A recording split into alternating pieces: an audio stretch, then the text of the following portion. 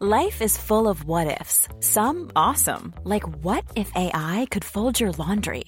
And some, well, less awesome, like what if you have unexpected medical costs? United Healthcare can help get you covered with Health Protector Guard fixed indemnity insurance plans. They supplement your primary plan to help you manage out-of-pocket costs. No deductibles, no enrollment periods, and especially no more what-ifs. Visit uh1.com to find the Health Protector Guard plan for you. I'm Sandra, and I'm just the professional your small business was looking for. But you didn't hire me because you didn't use LinkedIn Jobs. LinkedIn has professionals you can't find anywhere else, including those who aren't actively looking for a new job, but might be open to the perfect role, like me. In a given month, over 70% of LinkedIn users don't visit other leading job sites. So if you're not looking on LinkedIn, you'll miss out on great candidates like Sandra. Start hiring professionals like a professional. Post your free job on linkedin.com/people today. Gear of the Year this year is sponsored by Stringjoy Strings, the Nashville-based string custom shop whose innovative design, first-rate materials, and labour-intensive winding techniques mean you get literally the best possible strings every time. And Music Nomad, the guitar maintenance, care and setup toolkit company who make the best, most high quality, most well thought out kits and guides so you can keep your guitar playing as well as it possibly can.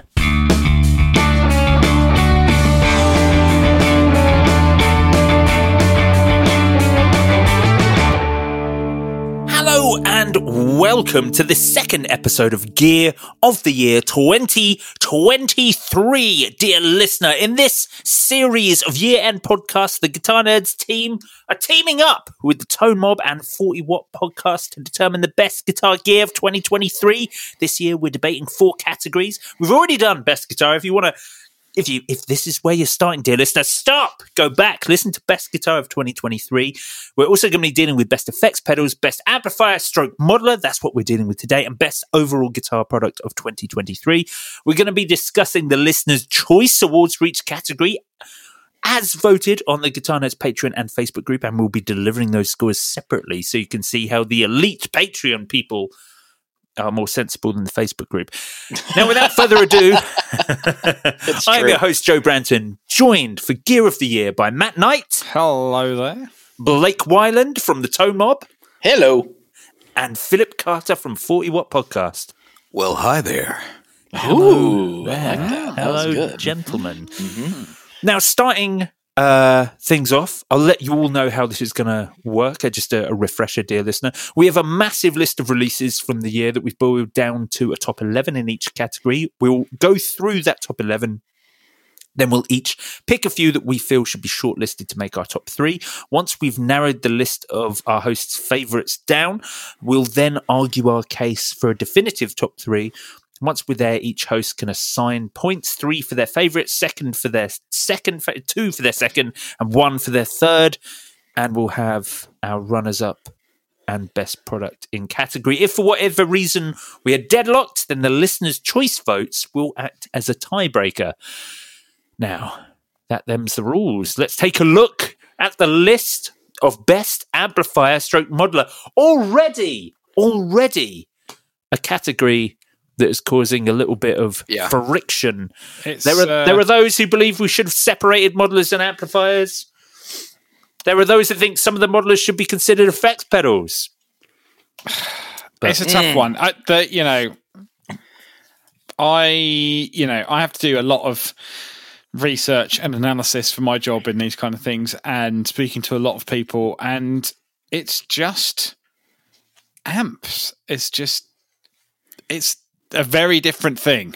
It's not necessarily the thing with speakers in that makes a loud noise in a room. It is a bunch of different things and means a bunch of different things to different people. And we're seeing a lot less high profile companies launching amps and more kind of people trying to create solutions to the problem is that most people can't use amps or want to move to something different. So again, it's the second time or maybe third time that we've kind of joined those categories because they kind of solve the same problem. People need to take the non-amplified signal of a guitar and amplify it into a sense that they can either record it, play it through a PA, play it live, play it at home.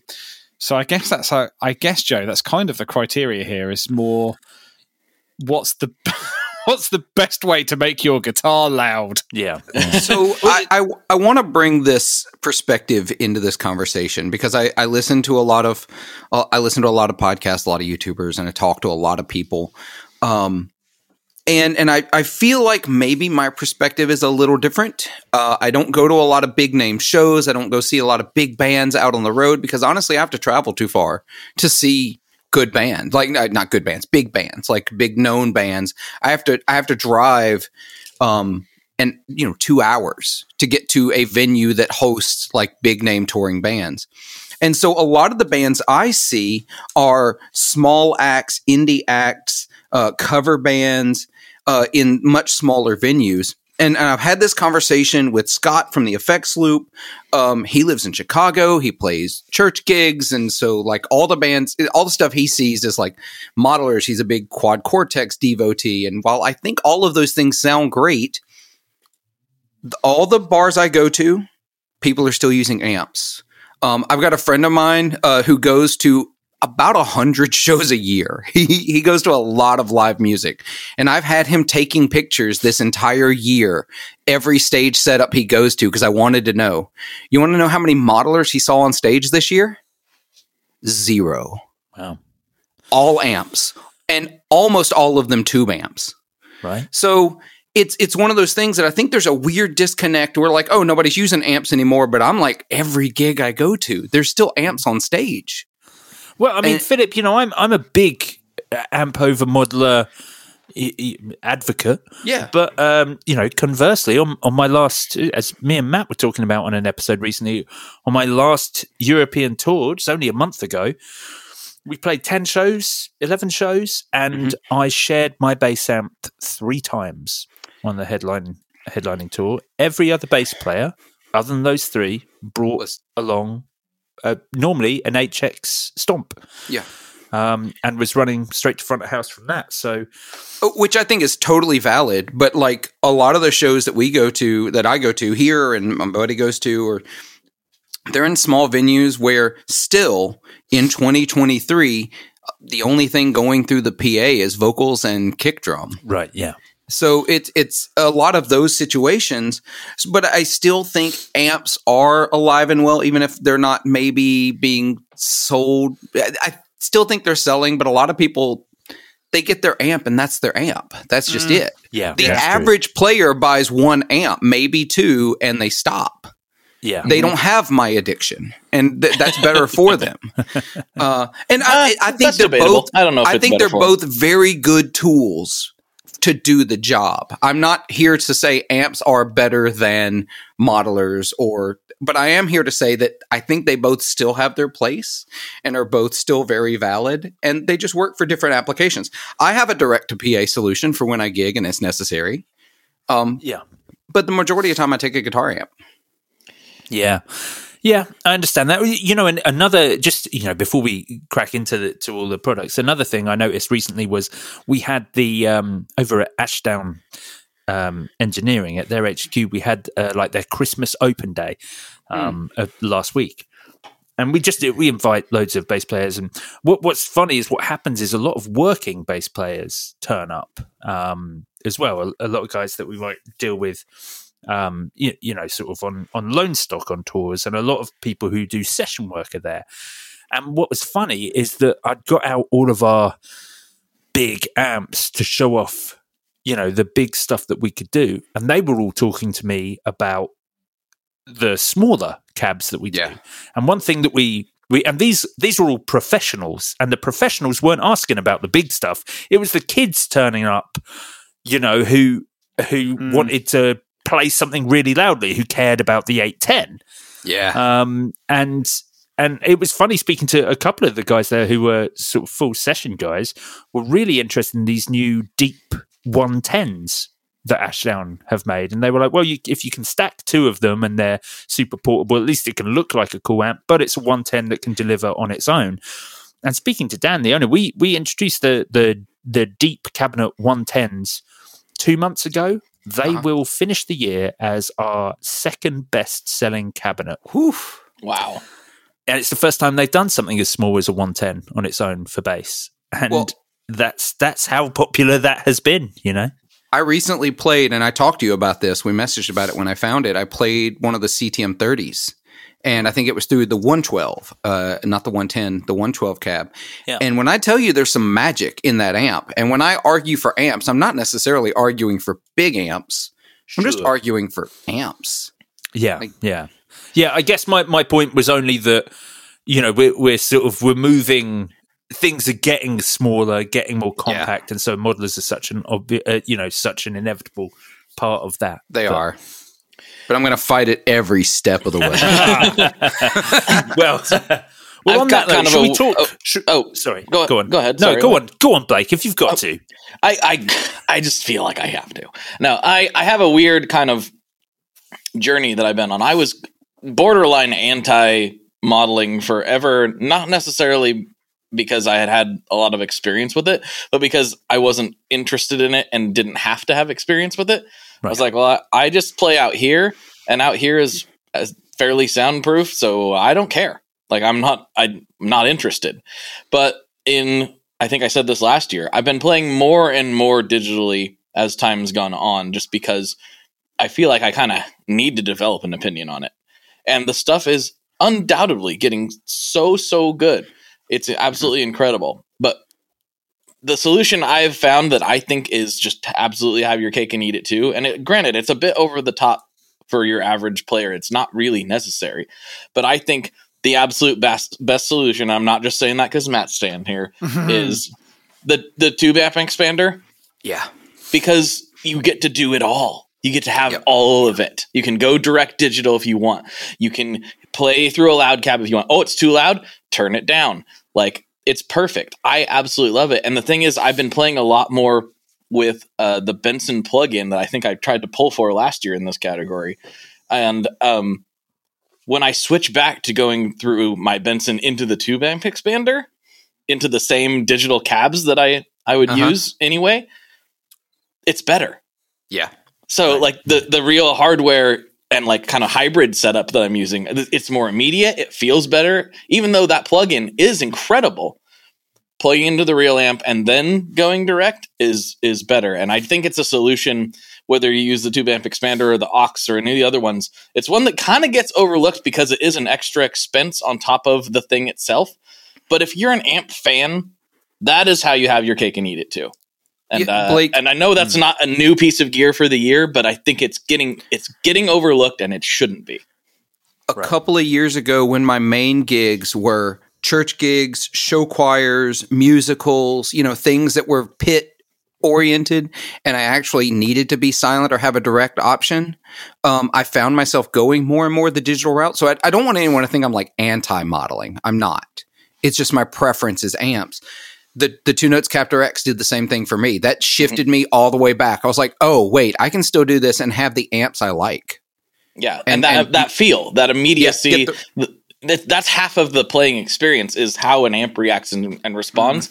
And the digital stuff has gotten so much better at that, but it's still not that yet.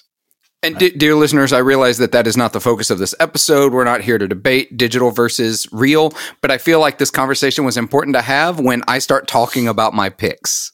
So, okay. Well, on that note, then let's go through our top 11.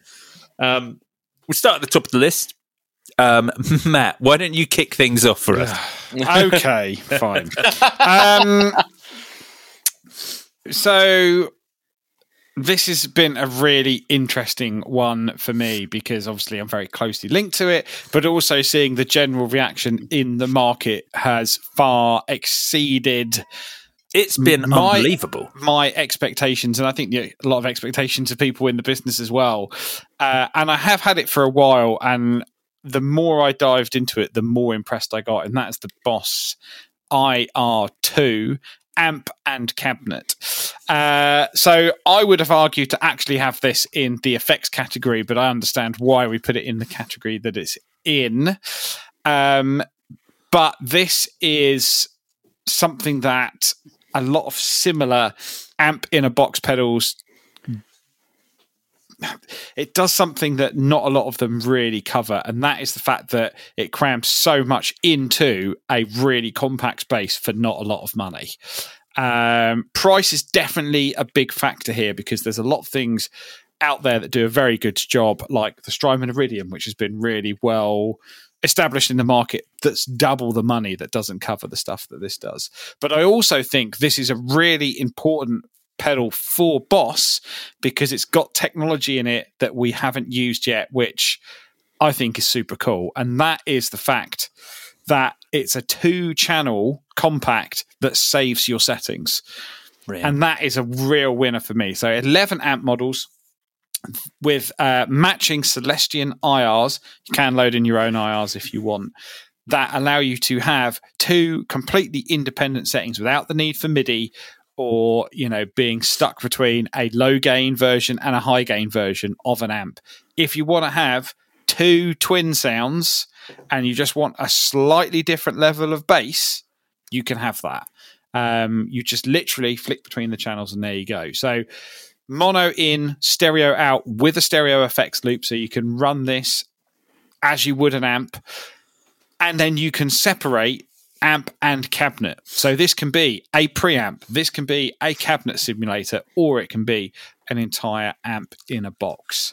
And that makes it incredibly versatile. It's that in versatility. Today's world. Yeah. Because, you might have a really cool Valve preamp that you love the sound of, but you want to go to gigs and you need a cabinet sound. Or you might have you might need cabinet modeling, for example, or just preamp modeling because you've actually got some sort of cab modeler or speaker modeler or other way of going direct into a PA.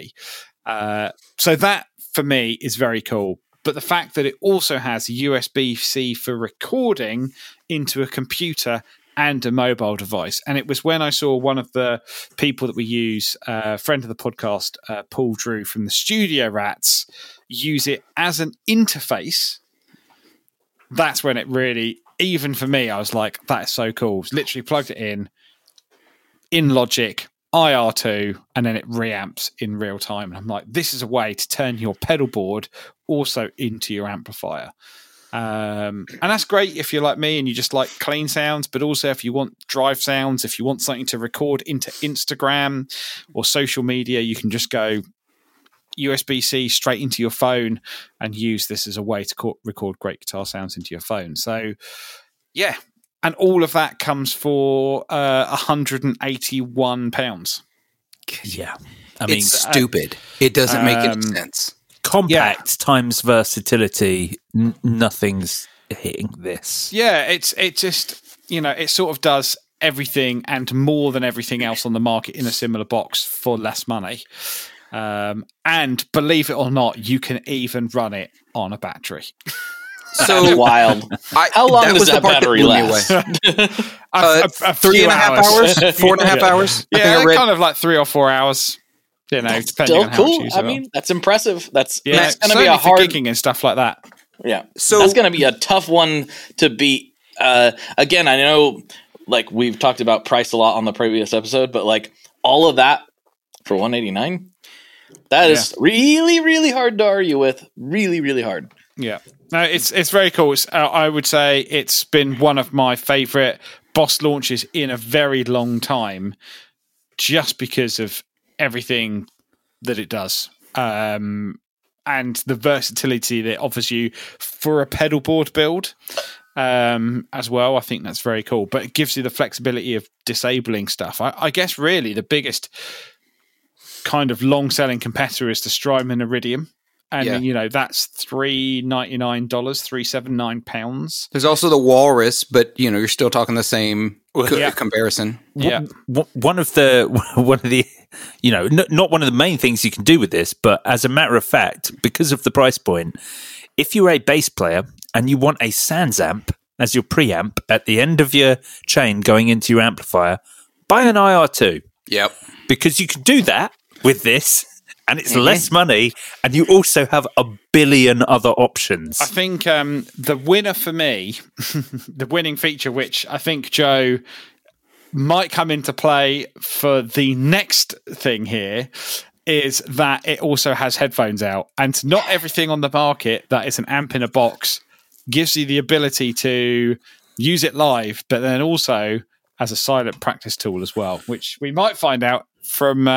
Do you want to talk us through the second choice, Joe? Sure. No, not yet. I need to blow some smoke on the IR2 for a second here because yeah, go on. So I've had a lot of conversations with some other folks about this thing, and the IR2 is what I thought, the idea-wise, Line 6 was going to be releasing with the HX1, which we'll talk about in the effects. Obviously, that's going to make it into the effects conversation. If the HX1 had just, instead of being the effects, had been their amp and speaker simulators, I think we'd be having a very competitive conversation between the two, which is what I thought Line 6 was going to do. That had happened. Right. That's what it should have been. Don't get me wrong. I actually like the HX1. We'll talk about that in the following episode. But first of all, this thing's a marvel in all of the features for the price point. $200 in US is maybe the most affordable backup amp you could possibly put in your gig bag. As just in case. And you could put it in your pocket if you have to. Right. And since I've not been able to convince Matt to send me one, I'm probably going to be buying one in the new year because I want to have one around just in case. I think they're sold out everywhere. I think that's they problem. are. Yeah, that's. I've got some multiple notifications. Wait to tell me when this is available. But the other thing, and I really need to talk about this just because it's ridiculous. There are 9 jacks on this Boss compact pedal. There's an expression, there's a mono input, there's a stereo effects loop, 2 jacks, there's 2 jacks for the output, there's a headphone jack, there's a USB-C jack, and there's a power jack. There's no room for anything inside that pedal. Oh, and it's still got the regular battery cavity. Like, it's voodoo, y'all. This is not actual technology. This is actually dark magic. So, on top of that, it sounds great. Yeah. It's ridiculous. Done. Let's go. Yeah. Moving on. I've blown all the smoke. Okay. Well, all right. Well, yeah. Let's move on to the next product. It's another amp in a box pedal. Amplifier, dear listener, we are talking about the tough to come after the IR2, but this is a fantastic product and has been consistently more popular than the IR2 in that the IR2 has only just come out. This has been popular for a little while now. We're talking about the Universal Audio Lion 68 Super lead amp. I hear people talking about this all the time. I actually see it on loads of boards. It seems to be something that people have adapted to because, yes, this is not going to have the versatility of the IR2. The Lion 68 Super lead amp is just giving you, I think it's 3 different modeled versions of the of that classic plexi tone. But the point is, I feel like this is the pedal that got people who were amp enthusiasts to check out a modeling pedal. Yeah. I feel like this was the pedal that ended up on boards because when modeling came out, it was bigger things. It was Helix, it was Axe-Fx, it was stuff like that. So it was either or you were choosing to be pedal board or you were choosing to be digital modeling, and everything had to come with it. And it's only recently, certainly we talk about the Strymon Iridium and stuff like that, but it was still, it was one of the first ones. It had a price point that was a little bit tricky. This is something that was just like, how about we just give it to you simple? You like Marshall amps? You like Plexi amps? Here's 3 great sounding amps with simple rotary controls, simple dip switches, and you can sound great and still use all your pedals and you'll sound amazing. And when it comes to sound quality, they didn't need to do lots of stuff. Like Boss's thing will always be, here's a shitload of stuff. All UA have done is gone, here's 3 really good things. They are really good. And I really like that about this. You can't deny that. You see these on a lot of pedal boards. They're kind of really, I think they've nailed a look in the UA FX range. It's a look that can get amp enthusiasts on board because it doesn't look modern.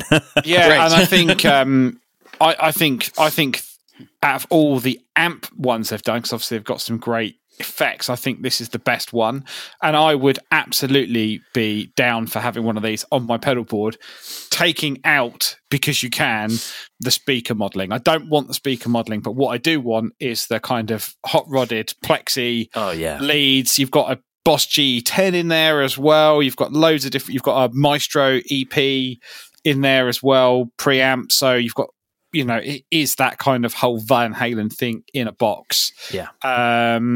They are expensive, but I get it because UA are a premium company. Yeah. They've got a great app. They've got great UI. I think the only thing that lets it down for me, if it's still the case, and I know a lot of people said the same thing, I would have liked MIDI on it. Yeah. And that's just personal preference. No, you are right. We all wanted MIDI. It's the flaw with this entire line of UA pedals. But it's not. But it doesn't change the fact that this sounds fantastic. No, it sounds amazing.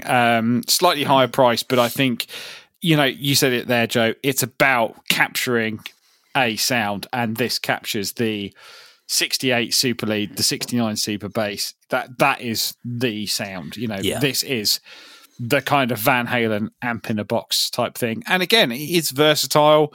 You can really customize it with the app. So, I'm into it. I think it's very, very cool. And if you're going out there and gigging and you want that sound, this is a great way to do it. Yeah. So on the most recent episode of this recording, that pedal show did a pedal board build with Jack Griffith, formerly of Peach Guitars. Yeah. And nice chap. Yep. He put this on his board, and one of the things they really talked about that I had not seen anyone else do, he played through and talked about the clean and edge of breakup sounds he was getting. Because every other person I've seen demo this pedal immediately goes either Jimmy Page or Eddie, Van Halen, right? Yeah. I almost said, yeah. Anyway, my brain did a funny thing there. So everybody does those things. Nobody does that edge of breakup clean thing. And he did. And that's what changed.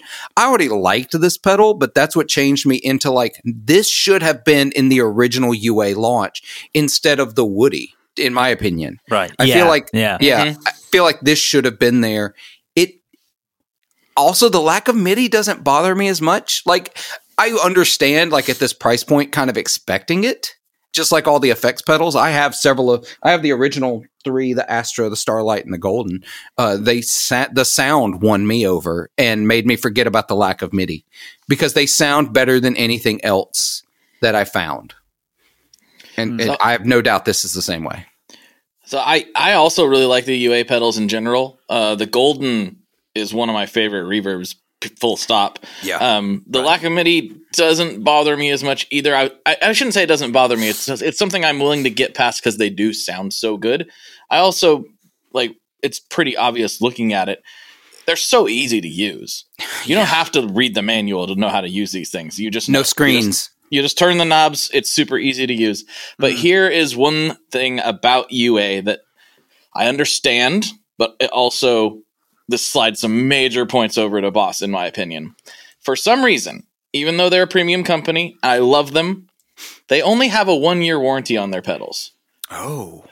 The Boss is a 5. I'm not saying that I expect to be taken care of for the rest of my life if I buy something, but what I am saying is if you are buying a premium product, I tend to just assume that your warranty period is longer than that. Yeah. I at least think 2 years is probably pretty reasonable. 5 is really great. 1 year on something that costs this much bothers me slightly. Not enough to not buy it, but it would be something I would take note of. Yeah, I agree. Life is full of what-ifs. Some awesome, like what if AI could fold your laundry? And some, well, less awesome, like what if you have unexpected medical costs? United Healthcare can help get you covered with Health Protector Guard fixed indemnity insurance plans. They supplement your primary plan to help you manage out-of-pocket costs. No deductibles, no enrollment periods, and especially no more what-ifs. Visit uh1.com to find the Health Protector Guard plan for you. Mother's Day is around the corner. Find the perfect gift for the mom in your life with a stunning piece of jewelry from Blue Nile. From timeless pearls to dazzling gemstones, Blue Nile has something she'll adore. Need it fast? Most items can ship overnight. Plus, enjoy guaranteed free shipping and returns. Don't miss our special Mother's Day deals. Save big on the season's most beautiful trends. For a limited time, get up to 50% off by going to BlueNile.com. That's BlueNile.com. There's never been a faster or easier way to start your weight loss journey than with PlushCare. PlushCare accepts most insurance plans and gives you online access to board-certified physicians who can prescribe FDA-approved weight loss medications like Wegovy and Zepbound for those who qualify. Take charge of your health and speak with a board-certified physician about a weight loss plan that's right for you. Get started today at plushcare.com/weight loss. That's plushcare.com/weight loss. plushcare.com/weight loss. Yeah. Yeah. If I can finance something for 4 years, I'd hope the warranty lasts at least that long. Very true. Very true. Mm-hmm. But they are great pedals. I've had great experiences with them. I haven't needed a warranty at all. I'm just saying that's something to be aware of. Yeah. Okay. Okay. Yeah. Interesting. So there we go. The UA Lion. So continuing this trend, then, dear listener, another modeling pedal. Blake, why don't you talk to us about this one? All right. Yeah, the Tonex. I have one here. I quite like it, and I go back and forth mentally between where to place this and the Boss IR. Now, the Boss is more compact, more affordable, and I would say arguably a little bit easier to throw down and get going right out of the box. There's something to be said for all that. However, if you're listening to this podcast, I have to assume that on some level you like to tweak things, you like to mess with things, and in that regard, if you really like the Boss IR2, but you want to be able to do even more, then you look at the Tonex, because you can really dive in super deep with this thing, and you can load it you can hook it up to your computer, do all the tweaking you want, have these settings super easily accessible and ready to go. And it's not an insane amount more. It is more. It's a couple $100 US, I believe. I think it comes in at $399 US. And in that regard, it's a Kemper killer for $400. Yeah. And it's also compact, fits on your board, has all the ins and outs you could possibly want. And I was really surprised. I recorded a couple clips for Instagram with it just directly. And I was like, yeah, this is for me, somebody who likes to get in there and mess with stuff, this is the ultimate backup amp. Or if you want to just be easy, it's a great primary pedal board based amp as well. Amp in quotes, of course. Yeah. I think I've had exactly the same experience with the Tonex. I spoke about this a bunch. I think maybe we spoke about it on a podcast together, Philip. We did. I can't remember. We did. Yeah, it was because your sample of it's going to be my theme music for my podcast next year. There you next go. season. Yeah, nice. that is true. It will be. But I think the thing is that IK sent me this pedal. And I did have other stuff on, and they weren't in a special rush. And I would just, I got it, and I was like, I'm sure this will be fine. I don't care about another company undercutting Helix and Kemper. This is fine. Lots of people, everyone's doing it now, and so it sat in its box for ages. And it wasn't until I was like, I really ought to do something with this pedal that I plugged it in, and they're lovely guys. They're not a pushy company. I was under no real obligation to do anything for this pedal, and I was like, oh. Actually, this is fantastic. It wasn't just okay or good. I loved it. I loved the tones I was getting from it. It recorded so well. Its Dumble sounds like I have no frame of reference for a Dumble, but its Dumble sounds were incredible. I was like, yes, this is what I would use. I thought the interface was a little tricky, like a little sort of boss level Dark Ages. But once you kind of got through it, it was fine to use. Once you understood how to get around the pedal, it was fine. versatile, had enough on it, but more importantly than anything else, the sounds were just high quality. We'll get onto it later, but whilst Fender are going, our pedal's easy to use, the Tonex were going, our sounds are great. And that was what I really liked about it. It's funny, Joe, because you were going to send me that ages ago, and then I you never did. And then then the IR2 became a bit more of a kind of reality, and I was like, no, that serves the whole purpose. But I know a friend of mine's just gone out on tour with a Tonex. His whole pedal board was a H90. Running in the sense that he was running one H90 at the front, then into Tonex, and then into out of Tonex into another H90, so you could have pre and post effects. And that was it. And it's just the whole tour with that, because it did all of his amp modeling. He could still do MIDI switching, and he was just like, it's great. The sounds in it are great. He said, like you say, you've got to spend a bit of time with it. I think with those, you've really got to dial them in. But this is like Kemper level, and Kemper is still a massive mainstay. This is like Kemper level stuff for a few $100. And the biggest problem with most of the things out there is they are still expensive. And that's fine, because you need expensive premium stuff. Quad Cortex show that it doesn't really matter, because loads of people are going to buy it, and they're like fixed $1,500-$1,600, but I think it's great to have an option for people who want that for a lot less. So I think it's a winner for me because of the price point, because it offers so much for not a lot of money. It was a market disruptor. It absolutely. It changed what people expect the price point for capture technology to be. Definitely. We didn't even touch on that. If you got an amp you like, guess what? You can bring it with you. I think that's the thing. I think the next logical step now is basically, which I think kind of already exists, but it's that capturing technology now is going to become the standard. That's going to be just in plugins, and everyone's going to be able to do that. So I think it's probably the end of that kind of capture wave. And I also think a lot of people getting into it now are like, how am I going to capture you're not going to do it as a customer. You're not going to capture a vintage Marshall because you don't own a vintage Marshall. You're not going to go and capture a 1964 Fender Bandmaster because you don't own one. So you're relying on paying for other people to have it, and they're getting their patches. So I kind of feel that capturing things may be becoming less relevant, because people are I don't know what a Marshall sound. I've never played a vintage Marshall, so how would I know what it sounds like? I'm going to take your word for it, I guess. Take the alternative, though. You like Van Halen? Here's a capture of the amp Van Halen played. Yeah, very true.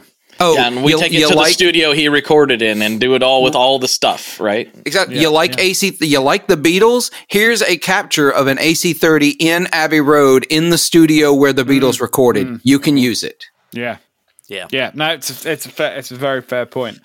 And the qualities of the quality of the capture and the IRs matters a lot. You can have the best hardware with the best program running in it, but if the file that it's reading from wasn't produced well, then it's all a moot point. I've been talking a lot to Justin York of York Audio and formerly of Paramore, which I didn't know when I was first talking to him, which was a really awkward conversation. Cause I was like, that's a great band. He's like, I played with them for 10 years. I was like, oh,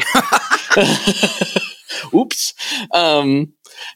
Sorry, Justin, but great dude. But like, he wants to come on the podcast and talk, but he's like, there's things that I do that I can't talk about.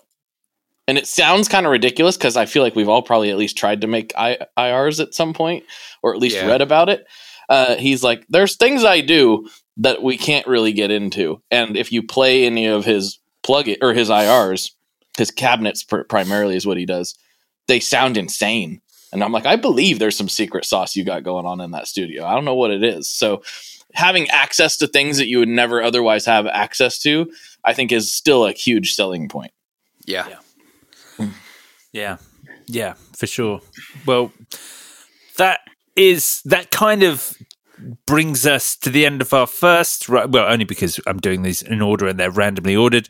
Let's talk about a goddamn amplifier, shall we? Yeah, and let's do it. Woo!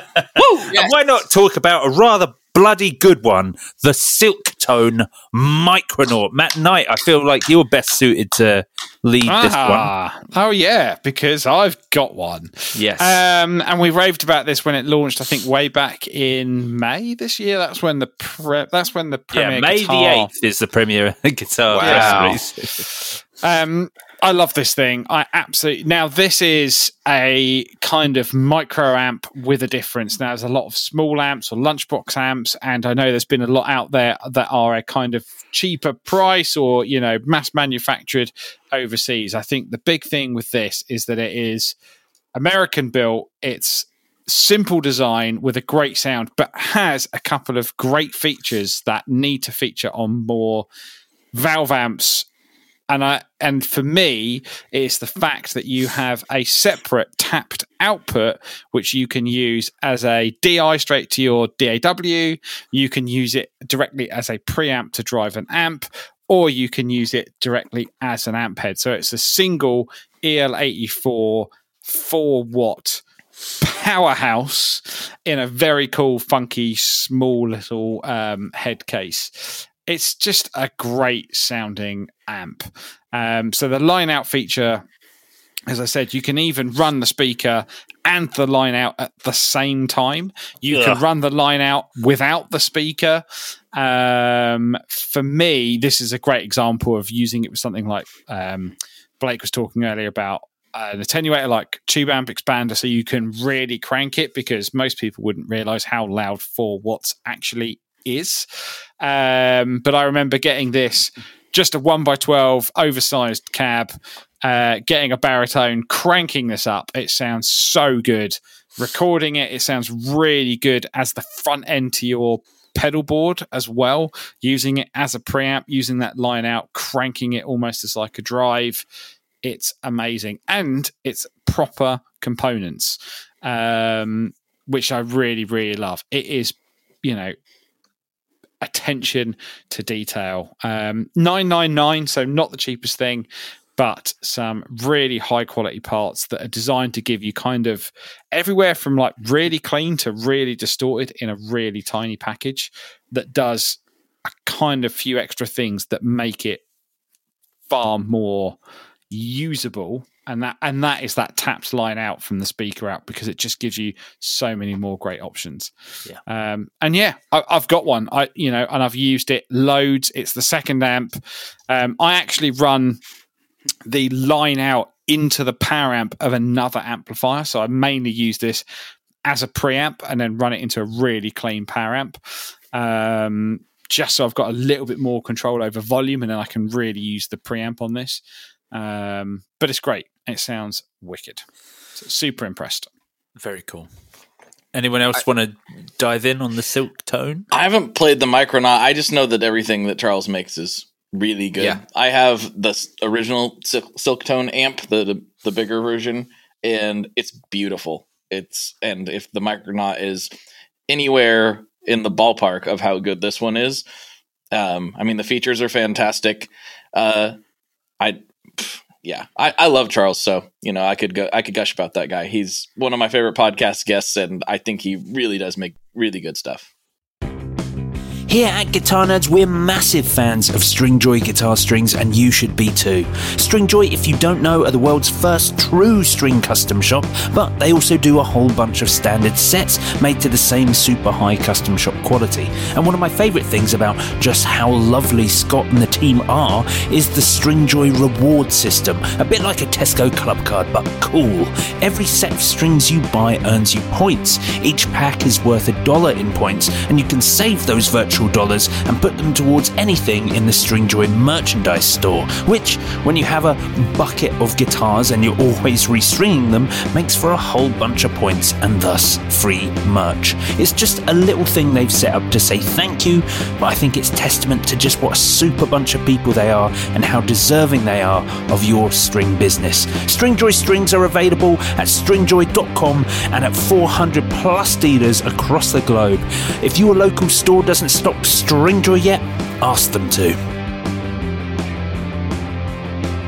Yeah, I haven't gotten him on the podcast yet, but I've talked to Charles a good bit. And first of all, just love the dude. So, but also, I've played the bigger amp, like the one you have, Blake, and it sounds great. And this one, though, feels like this is the purest, perfect studio amp, too. Yeah. Joe, you remember when you were on that big desktop amp search, and you look? I think you got an Emprise at the time, which I still need to look back at them and look at some of their stuff. But this is a preamp. It's an overdrive. It's just a direct into recording. So if the other thing about this, and we talk about it as a guitar amp, but bass, you could record bass through this and get that tube sound into your recordings and sound absolutely incredible. I love the versatility of it. Yes, if you think of it like a drive pedal, it's the most expensive drive pedal on the market at $1,000. But don't think of it that way. It is for someone who maybe has a small studio, especially, or a small home studio, and you need just something you can plug in to get that analog tube goodness into your recordings. I don't see why one of these won't be in every studio. Yeah. This is an absolutely awesome product. The more we talk about it, the more I love it. Yeah. It's very cool. I'm very grateful to have one, certainly. Yeah, I'm going to have one at some point. I just can't do it right now. Right, okay. Next up, then. Let's move on because we've got to crack through these. Yeah. The Friedman IRX. We're back to pedals. It was a brief actual talk about amplifiers, dear listener, and even that. Don't worry, it's coming. It is coming. So, the Friedman IRX. Anyone want to talk around this? Don't worry if you don't. I can take it if not. So, I will only give this, and then, Joe, I'll let you do all the actual describing. Yeah. I feel like the UA Lion stole this product's thunder. Yeah. Okay. So the Friedman. Yeah. Sorry? No, a little bit. Yeah, I think a little probably bit, so. Yeah. Mm-hmm. So the Friedman IRX is a dual tube preamp and DI, a simple all tube direct solution. So it's two 12AX7s in the preamp, which is great because that does deliver a little something. I feel like we've slightly passed the 12AX7 in the preamp stage. You know when people put a valve in a pedal and it's not doing anything? Yeah, well, this one claims they're high voltage. It claims they're actually seeing genuine current. Again, I'm not an engineer, so I can't tell you if it is or isn't. I can only tell you that my partner in crime over on Chasing Tone, Mr. Wampler, had some level of finger in the pot with this. I don't know exactly to what degree, but he said the tube is actually working. So okay, fine. Okay, yeah. Mm-hmm. That's enough for me.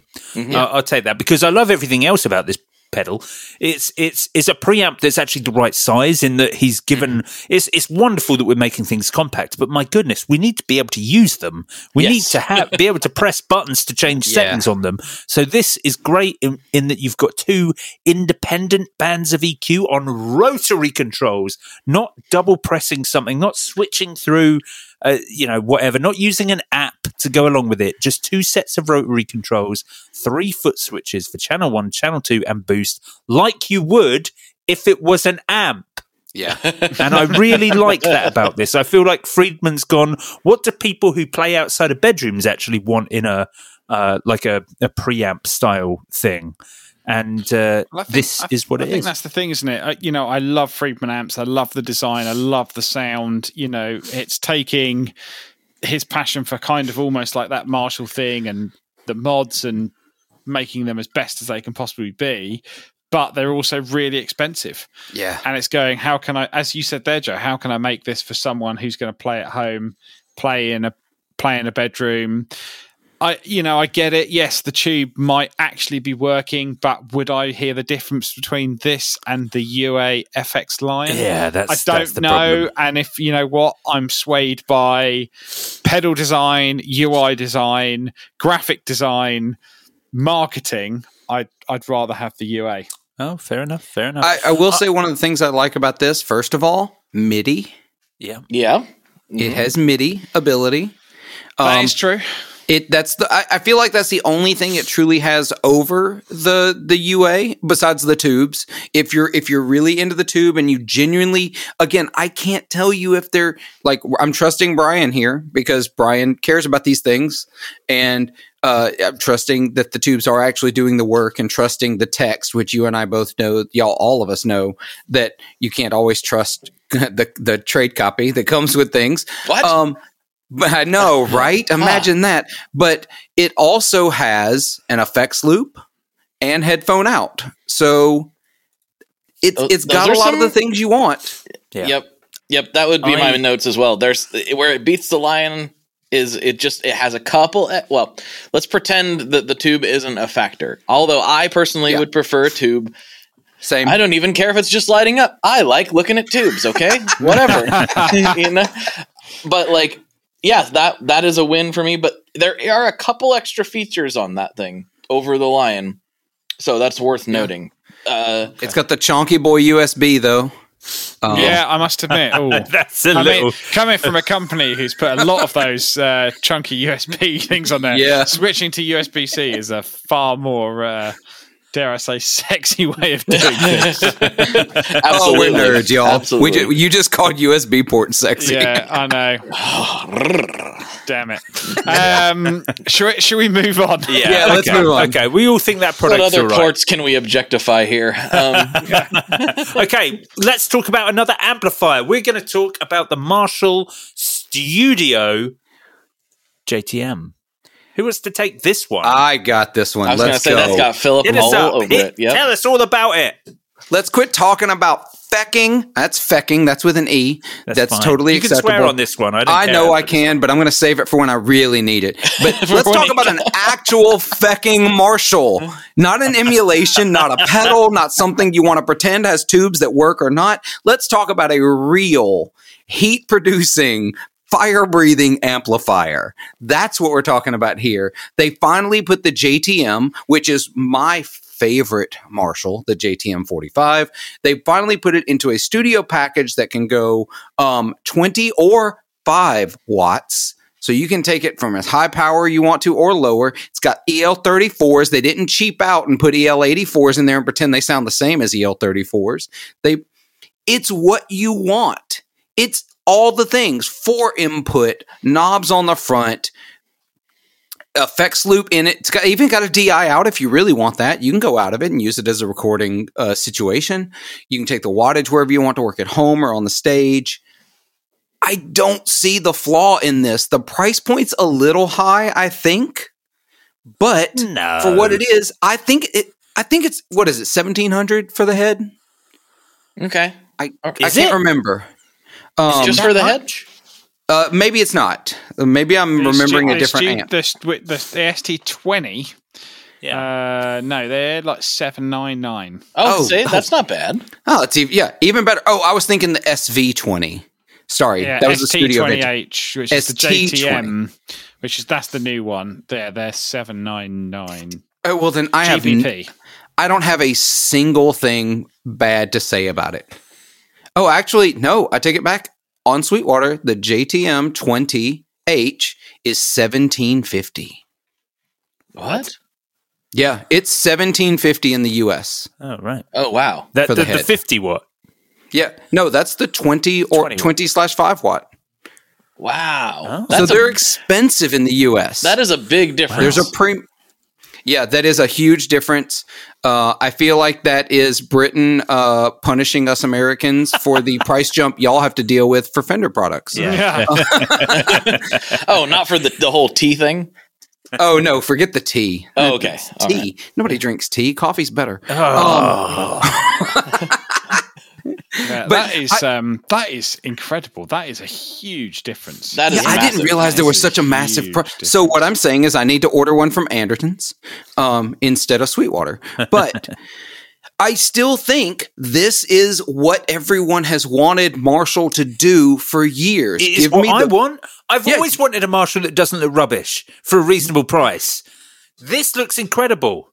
This is awesome. This is Marshall doing the cool stuff from the 60s, not Not making headphones. No, not the horrible looking amps. Whenever I see a Marshall amp, all I think of is Guns N' Roses and Green Day, two bands I don't like, and that just makes me not like Guns and Green Day. It just makes me not like anything they have and make me not take them seriously or give them time of day or even really consider their sounds. And then when I see an amplifier that looks like this, I'm like, yes, this is something I could get behind. This is cool. I know that's terrible, dear listener. I'm talking just about aesthetics here. It probably still sounds as choked and shit as the rest of Marshall's, but that doesn't matter because it looks great. Joe. I think it's one of the cooler things Marshall has done is to start to go down this route with their, with things like the JTM. They did the Studio Vintage.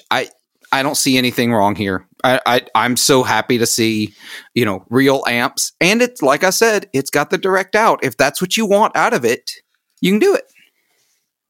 Yeah, I think it's one of those things, isn't it? It's like, it's on there because you might want to do it.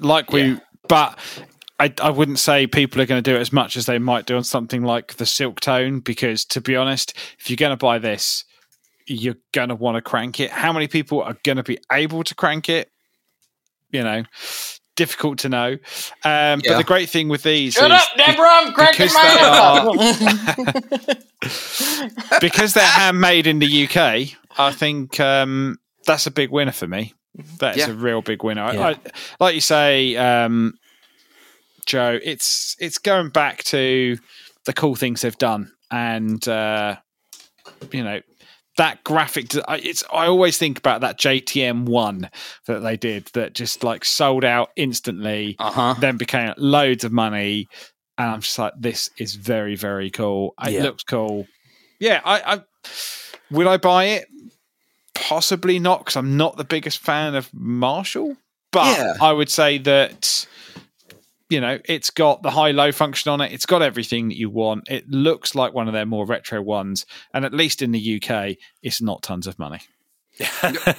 It's kind of wild. I mean, I'm sure that's an import thing. That's what we're dealing with here. But, hypothetically, if it were that price in the US, I mean, I'm not even necessarily the biggest Marshall guy ever, because I kind of have the same associations that I just don't really like that as much as I should, I feel like. But if it was that price in the US, I would almost certainly try it, because I do like the JTM circuit. And this is, I know we've said it multiple times, and I know this is an audio-based show, so everyone's going to have to Google, but it looks absolutely stunning. It is beautiful. The cab too, the matching cab, absolutely gorgeous. And I know it's just really just a throwback to what they used to do, but man, they used to do it so good. Yep. That's it. They did. Done. It is great. Okay. All right. Moving on then. Next up on our list is the Fender Tonemaster Pro. What? Somebody changed my response.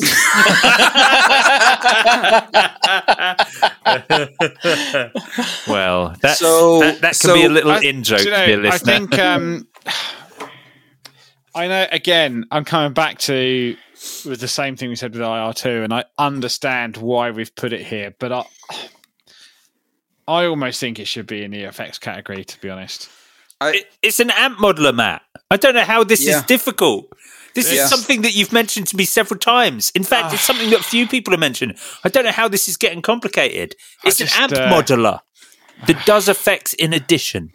Yeah. So, guys, I'm from the South, right? Y'all know this. I'm from Mississippi. You can hear it in my voice, even though I've spent years getting rid of it. Wait, hold on. I've got to jump in. The first line on their website is Tonemaster Pro is the first no-compromise multi-effects guitar workstation. Fine. All right. I'm not going to... Remember what I said about you can't always trust ad copy? So we're just going to go back to that. So I'm from the South, and that means that my mother taught me that if you can't say anything nice, don't say anything at all, So I'm done here. Wow. Okay. So pretty strong reaction there from Philip regarding the Fender Tone Master Pro. So the Fender Tone Master Pro, what it does offer is incredible control. So they've put a lot of time into the graphics, the versatility of the switches, that all the foot switches double up as touch sensitive rotary controls as well.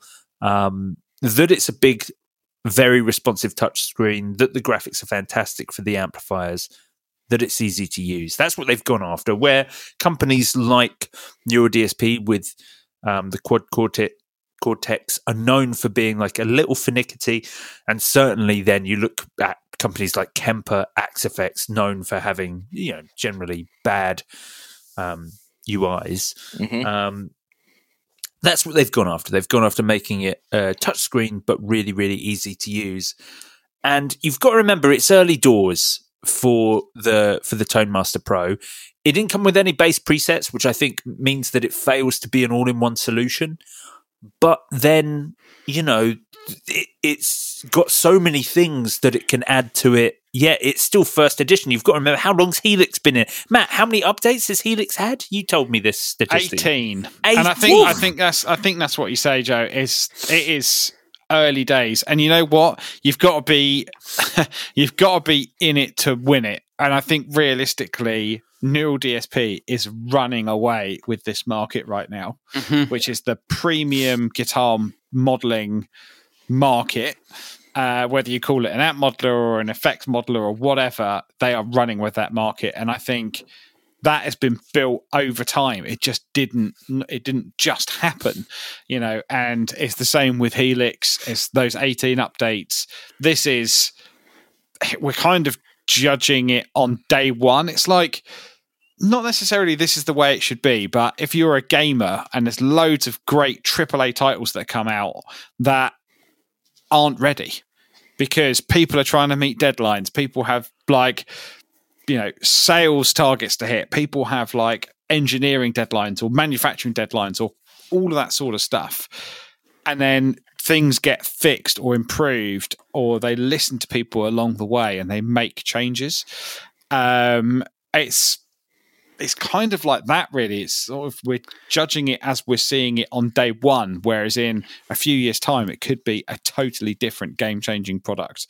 And I think that's kind of hard, because then, trying to say, is it gear of the year? I don't know, because I haven't spent enough time looking at it or researching it to go, why would I buy this over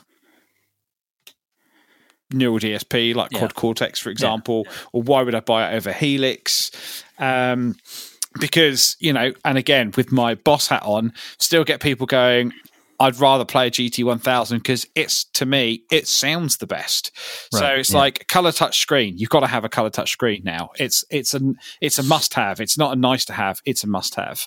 If you talk about product development, I hate touch screen. I wouldn't buy a product with a touch screen. I wouldn't. But I think the thing is that if you don't have it on there, regardless of whether you would buy it because it has a touchscreen or not, the majority of people would expect it to have that, because that is the feature set that so many other products in the world have. Tablets, smartphones. I understand. If you it's go just for such a shame. It's why I trust Helix.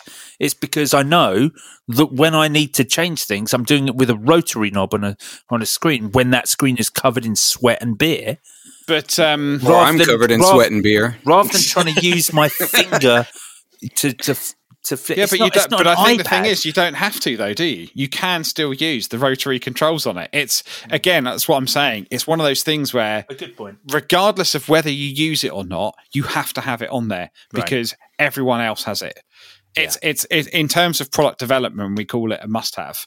Must-have, a nice-to-have. It's one of those things. It's like, if you're going to develop a product now and it's going to be premium, it's got to have a color touchscreen, regardless of whether you're going to use it or not. It's got to have a color touchscreen. So, Matt, here's my argument, and I'm breaking my own rule that I said a few minutes ago.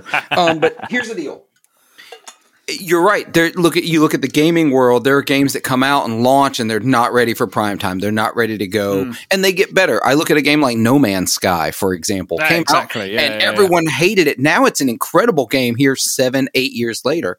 But here's the thing: they knew what the standard was. True. The standard had been set. They knew if you were going to launch at this price point and you're going to compete in this market, you better come in game ready. Because you're not coming in as this new totally different thing. You're coming in as a direct competitor. They didn't even I point to this all the time. First of all, Joe's talked about there's 0 bass amps, although I know the Bassman is the first amp on there. The Bassman is a guitar amp. I don't care what anybody says. 2, there's no Tweed Deluxe. How do you miss the Tweed Deluxe in your launch of your product that's also one of your products? I think it could end up growing to be great. And I actually genuinely hope it does, because regardless of what people may think of me, I don't dislike Fender. I love Fender. And I want it to be a competitive option. But it launched unready. It was a lazy release, I think. Yeah, no matter how much work, I'm not saying the workers didn't put it in there. They were Fender to release something that they hadn't put as much effort in as their rivals had. Yeah. I think was the shame. I am really excited about the fact that, and I'd like to see this, the next time Fender release a new amplifier, everyone who owns a ToneMaster Pro gets an update. And gets that amplifier in a digital form. That's exciting. That's very cool. Mm-hmm. I really like that idea. And if they can make that a reality, I think that's great. Yeah. Because the thing that Helix has going for it is that every now and again, Helix are suddenly like, oh, hey, do you remember all those? Do you remember those new pedals that came out over the last few months? All those really popular ones. We bought them and modeled them. Here you go. Yeah. I love that about Helix. Yeah, if Fender can do that in a sort of really official sort of Fender way, that would be great. Yeah. That means that this product doesn't have to always be, for me, it always doesn't have to be something I don't like. It can become something I really like. Yeah. Anyway, sorry, Matt, I cut you off. No. I think the biggest thing, and the reason that it's going to always get compared to Neural DSP, is because people are so bought into the plugins. Yeah. And I think as soon as, and I'm sure it's going to come at some point, because they'd be crazy not to, as soon as they add that seamless integration between plugin and hardware, Neural DSP is just basically going to be unbeatable, because you're going to be able to go, I can take my Rabea plugin and I can have the same sound on the floor. It's that seamless integration between the cloud and your hardware. And the fact that Fender own PreSonus, I'm guessing, there's going to be some level of perhaps integration there at some point. For me, I can't go that extra step in terms of voting for it, because I just haven't spent enough time with it or looking at it. But I totally get that if they're not in the conversation, then if you're not there at all, you've got to have something there, and you can improve upon it. Yeah. And like you say, they knew what they were up against, and I guess perhaps they're doing. I always look at it and go, Neural DSP, for example, have one thing to focus on in terms of hardware, where Fender have a whole load of other stuff they also need to do at the same time. And I know that from experience in what I do, that can always be the difficult thing, because you're sometimes up against competitors where your major competitor only has one thing to focus on. So I think it will get better in time. Is it the best thing out right now? For me, probably not. But there is some very, very tough competition out there. Very tough competition out there.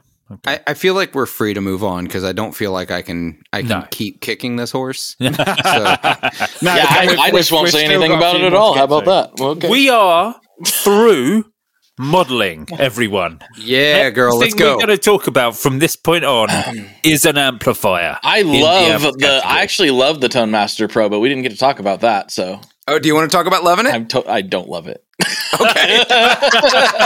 I need to make sure we got that clear. I don't think I hate it as much as you guys do, but I also I wasn't interested enough to give it the time. Matt took, and he already hit my main point. My main point was going to be, Fender, I'm wearing a Fender hat right now. I love Fender, but like Fender I feel like this launch, outside looking in, was a bit just like, hey, we'll get there eventually. We have to be in the conversation.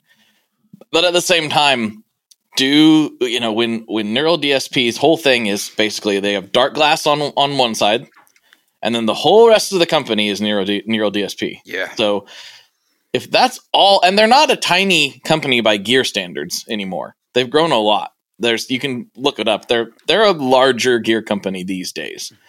And if all of their resources are going to be in that, which it sure seems like it's going to be because their name is Neural DSP. Yep. Then how do you compete with even though Fender is massive, they would have to carve off a sizable portion of their resources to focus just on that. And they could, maybe they will. But it would be a tough gamble to make as a company. So I can see why they're just like, ready, fire, aim, let's get it out there, and we'll see what happens next. Even though I'm sure there was more thought that went into it than that, but there's some things that you guys have pointed out that are pretty obvious misses. I think also with Line 6, you're competing against a company that has been in the modeling emulation world for I don't know how long, before I started playing guitar.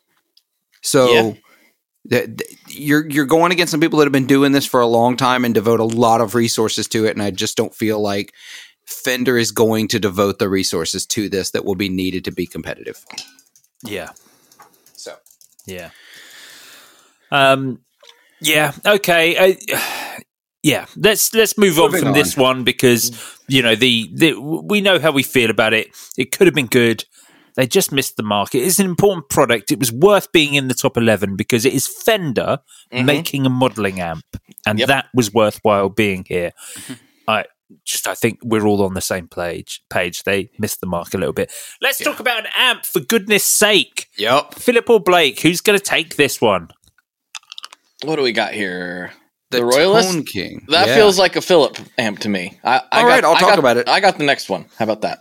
All right, that works for me. I'll be honest, I'm not as familiar with this as I'd like to be, only because there's so many things out there, but I will talk about it because, first of all, love Tone King.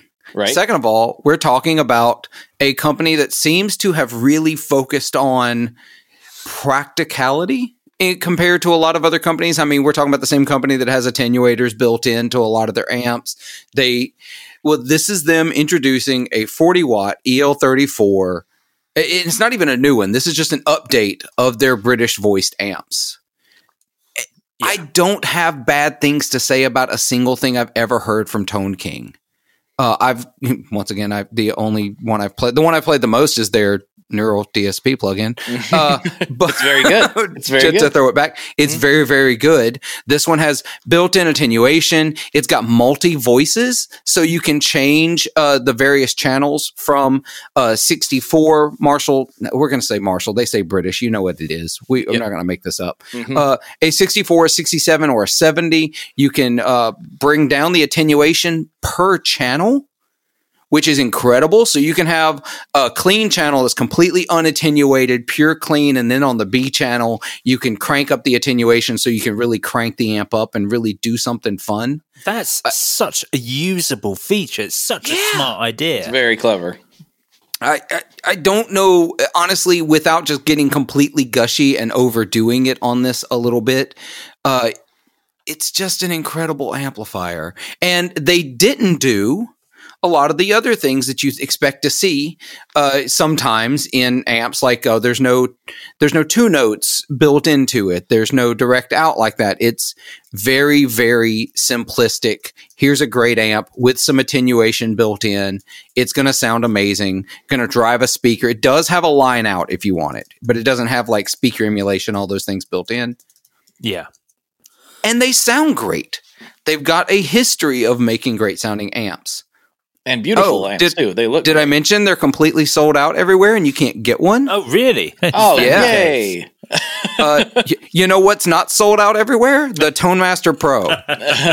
Sorry, I needed to get one last pot shot in, but It is worth noting, too, that it's not a regular old-school style attenuator from what I'm reading here. It's a reactive load, which I think makes a massive difference. I used to be like, attenuators is stupid until I played an actual reactive load one. And I'm wait, what does that mean? What's the difference between a reactive load one? So there's a static and reactive, right? So a static load is just a load that they put on it that basically doesn't react like a speaker does. A speaker moves and changes the things a little bit, as far as what kind of load the amplifier is seeing.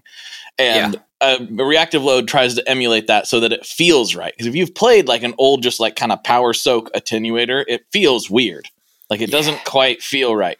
You really need, that's where like the two notes comes in, the boss, the UA, and then this, I think they call it the Iron Man, if I remember correctly. Yep, the Iron Man. Yeah. It's this one. Yep, that's built in here. So that means it's going to respond. Oh, you have the actual, the actual I have an Iron Man too. Look, you can't be an amp junkie like I am and not own a reactive load. That's just the way the world works. Mm-hmm. And so according to them, it's got the same technology that's in this. Now, don't get me wrong, this is a heavy, chunky unit, but it's got the same technology in this amp.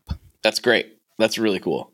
There is one knock, and since we've talked pricing on pretty much every product we've talked, it is pretty expensive. Yes, they are expensive. It's not as expensive as some of the things we're going to talk about in this list. It's not as expensive as the thing I've given my number one vote to. No, it's not. But, I remember last year, especially you, Philip, you were really about the pricing. And I agree to a point, but I just think it's worth noting it's $2,700. It's a lot of for the combo. It's a lot of amp though.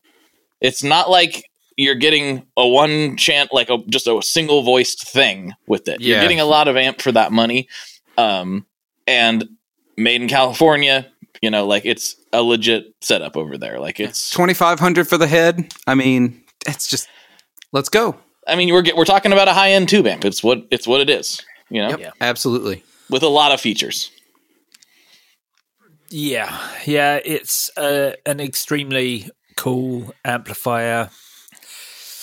I mean, the price point is premium, but no more premium than premium amplifiers. We're not it's talking not about something it's not unheard of. Yeah, no, exactly. Whereas, Philip, your choice is edging on the extreme. It is the extreme. We'll get there. We will get there. Okay. Well, I can't hate it too much. I'm a Benson fanboy. Those aren't cheap either. Yeah, that's true. They're not cheap. No. Okay. Well, let's move on to the next one. This, Blake, you are a massive fan of this, and I have to admit, I'm surprised. Are you? I mean, you kind of know my musical tastes a little bit. That shouldn't be too surprising. I know. I just think of this as such almost the sort of product where you guys would go, oh, we don't hear of them this side of the pond. I guess was sort of what Victory has much better Victory's made that distribution. crossover. Yeah. Right.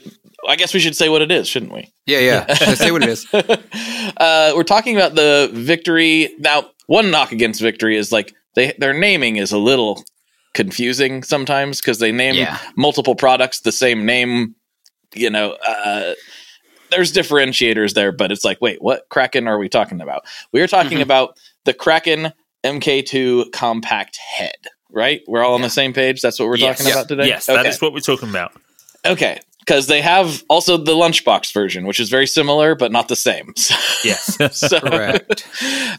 So it's a 50 watt high gain heavy metal amp. The Kraken amps have always been tuned to like this. Has a lot of stuff that I like. I love tuning low and playing chuggy and getting real gnarly with it. And that is where these things specialize, which is the reason I rank this one so high is because some of this is not based in logic at all. Some of this is just based in what made me feel something when I saw it released. And this definitely checked that box because I don't need the 100, I think it's 100 watt, the main version. The original Kraken was 100 watts, and I don't need that for what I do. Even 50 watts is more than I need, but this is much more reasonable. So yeah, I think isn't the new one only 50? It is. Yeah. Yep. Okay. Yep. So it's a 50 watt super high gain amp. It's got two channels. There's kind of like, Marshall-y style, cleanish things in the main channel. And then in the channel that I really care about, it's just a super high gain, gnarly, over the top, but like very focused high gain sound. It really, I don't know what it is about this. The reason I've ranked it so high on my list, and I guess a spoiler, I've picked this right now, unless I'm willing to change, but I've picked this for my number one because my other picks were modelers, and I couldn't stand not choosing a real deal amplifier for my favorite amp of the year. And out of the ones that are on this list, this is the one that made my heart go pitter patter the most because I love this style of amplifier, and I think Victory makes great stuff. Yeah. They really do. They've added some really nice attention to detail features on this. I mean, I love any way that the Kraken's designed around extended range. It's supposed to be a versatile amp, but they've added some really nice little features on the back. I really like the gain balance control, which is because there can be a volume difference, a big volume difference between channel switch. Yep. Yeah, exactly. Mm-hmm. So they've added a pot on the back to fine tune levels. That's really nice. I really like the fact that there's a bass focus switch, so that works with the power section of the amp. And so you can switch between like a tighter, more focused bottom end, or conversely, a more loose and resonant, depending on your needs and tastes. Just nice little things like that, where they're like, yeah, here you go, make the Kraken exactly as you want it. There are just a few little things there where you don't just have to accept what they've provided. You can tailor it a little bit. Not too much. They're not being ridiculous. It's not option paralysis, but just a few little attention to details. And they're features that would appeal to people who play down-tuned or extended range instruments. It's just that. It's just a well-made amplifier for its application. And there are few companies making amplifiers as well designed to this specific application. The other thing that I thought was really cool, and this probably has existed on other amplifiers in the past. I don't know because I'm not an amp tech. When my amp breaks, I go, Chris, my amp's broke. I don't know what to do with it. And then I give it to him and it comes back later. But looking at this here, like if you're swapping tubes or something, they've made the bias test points and the bias adjustment external. Which is like, why is that not just how it is? Yep. That just makes life so much easier. You don't got to drop the chassis out and you can just test it right there, get your bias dialed and move on with your day, which seems like a really just there's things you come across in life where you're like, wonder why that's never been done before. And the answer is it's just never been done before. Yeah. This is the first time I've seen it. Maybe it existed somewhere else, but I think that's smart. Yeah. It's not the first time, but definitely that's something they've made like commonplace. Mm-hmm. It happens in some other amps, and there's been people who modded amps to have the same thing. Sure, but it's just smart. Mm-hmm. Yeah, absolutely. Yeah. So for me, the Kraken. I mean, I'm sort of toying around with different points here, and I'm a massive Rabea fan. I'm also, he's a good friend as well, and I've worked with him for many years. But his sound, we did he was using obviously his original ones at that point. I went down to a studio and did a video on the DM101 with him, and those Krakens just sound so good. And in the office, we've got a Super Kraken, and I just, to me, just some of the best gain sounds. Mm-hmm.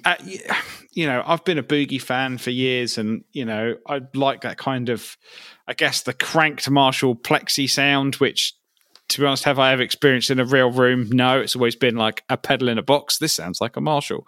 But for me, the Kraken, it's just the way that it's laid out, the way that you can drive the gain, that you can still have kind of low volumes or high volumes. Every time I've seen them play, man, they sound so good. And talking to Rabea about obviously his use of neural DSP and obviously his new band, he's like, look, I love Quad Cortex, but when I go out and gig, am I going to use my Krakens? Absolutely. And they just sound wicked. They sound wicked. And I think the fact that they've kind of made the improvement in the Mark II version, they've kind of added a couple of other features in. They're not crazy money. Just for me, it's like the ultimate lunchbox head where a lot of people aren't there's not loads of people that are still making kind of lunchbox heads in this size. I always feel that Victory have kind of really cornered that market now, but loads of really good features on there.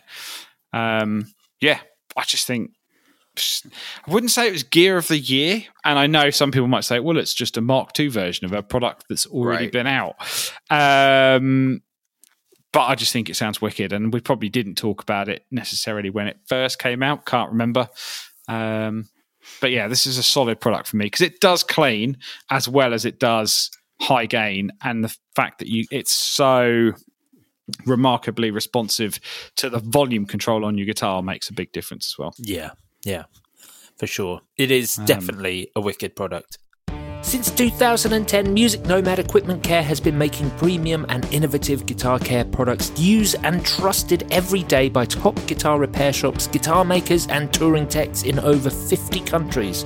Pro quality but affordable, Music Nomad is also the go-to for countless guitar players around the globe to help their guitars look, sound and play their best. After 2 years of research and development and in collaboration with top guitar repair shops, Music Nomad developed in 2021 the Keep It Simple setup, aka KISS, and now thousands of guitar players from beginners to pros have learned how to set up their own guitar. They demystified the guitar setup process by developing innovative precision gauges and tools combined with step-by-step general guidelines anyone can follow and set up their guitar to play and sound great.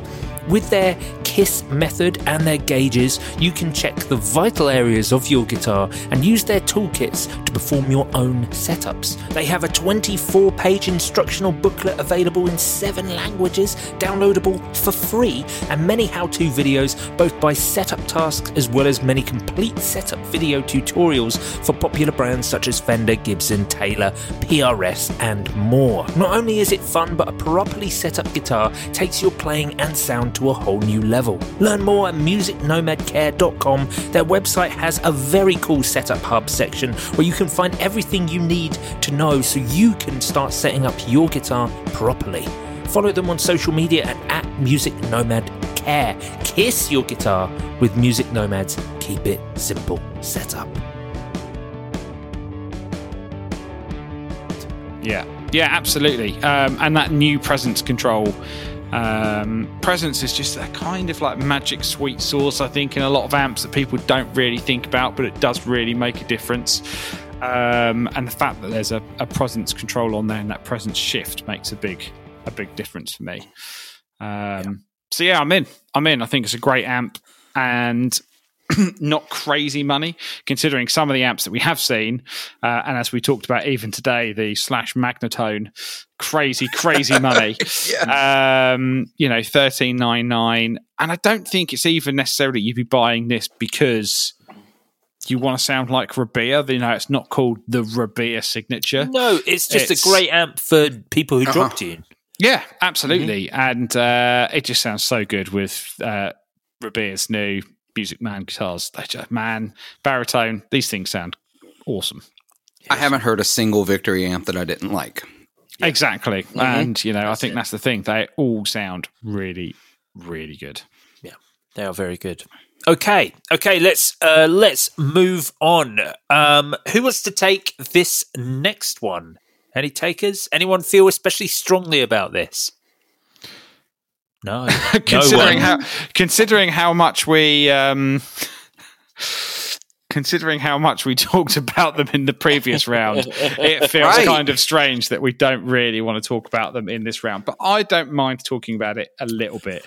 If no one's especially excited about it, we can gloss over it in the same way that we did the Frankenstein. It's one of those things, I think, unless people are stepping up to the plate, whilst this is an important product for this year, it was a big release with a big price tag. I think the thing is for me, right? So we're talking about the Mark Tremonti MT100. So this is a brand new 3-channel amplifier that was designed in collaboration with Mark Tremonti. Obviously, huge player, super popular. It sounded really good from everything that I've read, everything that I've heard. It kind of gave me boogie vibes in the kind of the amount of controls that it has on the front. But I would say that And although it's not new, the winner and the better one out of the products that they make that Mark Tremonti's been behind, I think the MT15, which is their small lunchbox head, is a better product. I think this to me feels like Mark Tremonti wanted to really design his own amp for tour that did all of this and was super versatile, and they made it for him. And they thought, well, we might as well make it a commercial product at the same time. And, you know, big Tremonti fanboys are going to buy it. But I think, kind of like we just said with the Kraken, it doesn't feel, and it's not labeled as a Rabea signature, although this is kind of, the MT15 is sort of a Mark Tremonti signature. The 15 feels a little bit more like you can make your own thing out of it. Whereas I think if you're spending $3,000 on a 100-watt Mark Tremonti head, you're kind of really hoping that you're going to sound like Mark Tremonti.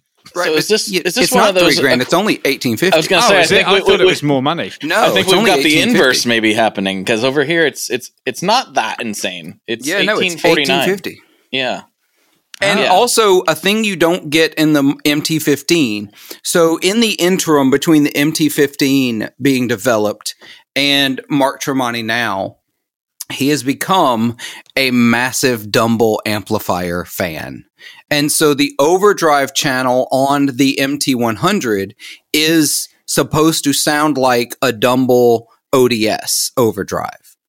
I realize that's redundant. But so I would correct and say, sorry, I thought they were way more money, but I must have... I must be thinking of something else from the PRS line, but or are they 99? Are they? Okay, they're not bad over there. Then I was thinking we were getting the maybe we were giving you the Marshall treatment. That was just me looking at the wrong thing. Got it. So you've got this high power Fender style clean. The overdrive channel is supposed to be this Dumble style overdrive. And then, of course, the lead channel from the MT15 only run through 100 watts. So you've got a lot of versatility here. I know a couple of people that bought this the day it was released. I know that Sweetwater sold something like 5 back-ordered batches of them the day of release. Again, it's one of those things that not available anymore until, they're back ordered because of how popular they were. I think a lot of people kind of wanted this, and the introduction of that overdrive channel won some people over. Yeah. That I think makes it's a great price for a 100-watt 3-channel amp. It's the right price point. Once we clarified that, Matt had me questioning whether I was looking at the right amp or not. With an effects loop, by the way, Blake has the bias jacks on the back. Oh, nice. All right. Maybe this is just like one of those things that's existed and I'm just an idiot. Probably. I know old Marshalls used to do that. So old Marshalls used to have the bias points on the back. I'll say this. None of the amps I own have that. Yeah, none of the ones I own, and I own a lot. But yeah, I think this is great, and I know that this has been something a lot of people have been waiting for, and I think it warrants being in the conversation for Gear of the Year. For me, this isn't Gear of the Year. I don't think it's that. I think there's just some stronger contenders out there. Right, so. Yeah. I agree, but it's still the sort of thing that needs to be in the conversation because it is nonetheless a very cool product. Yeah. Okay, all right, there's the PRS MT100. This brings us on then to the final product that we're going to talk about. And the product that, Philip, you have... I tell you what, dear listener, we actually had a top 10 for every category until Philip insisted on adding this, and I didn't want to cut anything. So we now have top 11s for everything. Yeah. So we have this because it is the only thing so far out of 2 episodes of Gear of the Year that we have talked about that I actually felt compelled to buy, which is insane because it is the most expensive thing we've talked about. And maybe that's why I haven't bought anything else, because I have no money. So listeners, we are talking about the Turok Vintage Deluxe. And it was announced at NAMM in April, and I put in an order immediately. It is the most money I have ever spent on a single piece of gear in my entire life by a relatively significant margin. I'm surprised. They offer it in 2 variations. They offer it in a 35-watt 6L6 driven with a tube rectifier head. They also offer it in a 6V6 40-watt solid-state rectifier version. There are 2 cabinet options. There is a 3x10 cabinet, and there is a 1x15. I went with the 1x15. And the 35 watt. It's literally behind me. I know listeners can't hear it, see it, but y'all can see it behind me. It is, and the reason I had to include it, besides being the only thing I bought, but it is the only, so I have a hierarchy of amps in my life, right? And I literally named my podcast after my vintage Super Reverb because that is my favorite amp of all time. I've even earlier this year, someone asked me how many amps I owned, and I was like, I don't remember the number then. I was like, I have this many. And I was like, wait, no, I have one more than that because I don't even count my Super Reverb. This is how ingrained in just being a part of me it is. It's just me. If today you told me I had to get down to one amplifier, I would sell my Super Reverb. Whoa. And I would keep the Vintage Deluxe. It is the best amplifier I have ever played, bar none, full stop. Nothing I've ever played sounds, feels, reacts like that amp does. And I will forever be on that team 2Rock because of that amp. It is pricey. I realize, listeners, that it is an insane amount of money for someone who doesn't gig much anymore, or even if you do gig a lot, it's still an insane amount of money. But it's one of those £5,000. Yeah, I paid. I'm not afraid to say because I did not get any discount. I don't get any kind of bonus. I didn't get to 2Rock to give me some kind of special price. I paid about $5,800 all told for the amp and cabinet. Whew. And so it's pricey. It's a whole lot of money, but it's one of the few times in my life where I've ever spent a whole lot of money on something. And once I got it and I played it, I have not regretted it for a single moment. Right. Yeah. Well, I play through it every day. This is it. Few companies are making better amps than 2Rock, and this is testament to them making it in a really perfect amp head, gorgeous cabinet option. And I like their approach. Their approach is we design the best amp possible, then we figure out how much it costs me to make that. And that's it. I mean, cool. their chassis are made across the street from them. Like they literally just go to the guy across the street and get more chassis. Right. It's really insane. It's one of those things where I used to be on the team of, there's no way that thing is X number of dollars better than this more affordable thing I can get. Yeah. Yes, it is. It just is. Yeah. It is that much better. This is it. We talk about things being value for money, and that is definitely the case. I think nonetheless, the argument stands. You get what you pay for. And I think that applies to most things in the world. Don't think for a second, dear listener, that that's not true. Otherwise, the entire concept of capitalism wouldn't work. Well, some would say it doesn't, but well, yeah, that's a different podcast, Joe.